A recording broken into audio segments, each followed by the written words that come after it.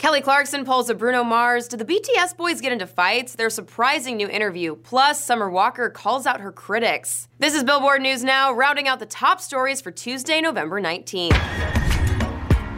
Kelly Clarkson has been known to dish out the hits during her namesake show, and she delivered the goods once again yesterday. Girls hit you, hallelujah, 'cause Uptown Funk gon' give it to you, 'cause Uptown Funk gon' give it to you. The original Idol brought the house down with a rendition of Mark Ronson and Bruno Mars' mega hit, Uptown Funk, which she performed during her fun Kellyoke cover segment of The Kelly Clarkson Show. Clarkson has opened the show by belting out covers of songs by Sia, Whitney Houston, Jonas Brothers, and even Lady Gaga. You and me can start a bad romance. You can see Clarkson at her Invincible residency next year at Las Vegas' Zappos Theater. And her talk show just got renewed today for a second season. You can stop me loving myself. They may love themselves, but do the guys of BTS love each other? The boys cover the newly unveiled edition of Paper Magazine for a new interview, where they each discuss their career, their loyal fan army, and their relationship with one another. In the article, Suga talked about the early days of the group, saying, 7 men with different values living together was not easy.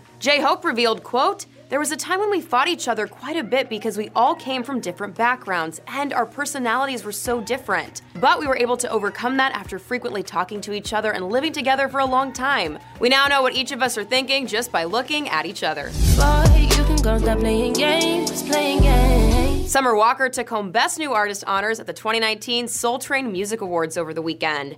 After keeping her acceptance speech very short, as she suffers from severe social anxiety, Walker was met with some criticism by viewers in her comments, who didn't believe her disorder to be legit. In a post on Instagram, Summer has now fired back, saying in part, "You know, the scariest I've been witnessing is that most of the women leaving negative comments like it's an act. I don't have the right to act like this because I'm famous." Walker then admitted it made her sad to see that some of these same people would be or already are parents to kids possibly suffering from mental health issues, but they refuse to acknowledge its legitimacy. For more on all these stories, head on over to Billboard.com and don't forget to review and subscribe to our podcast. For Billboard News Now, I'm Tiffany Taylor.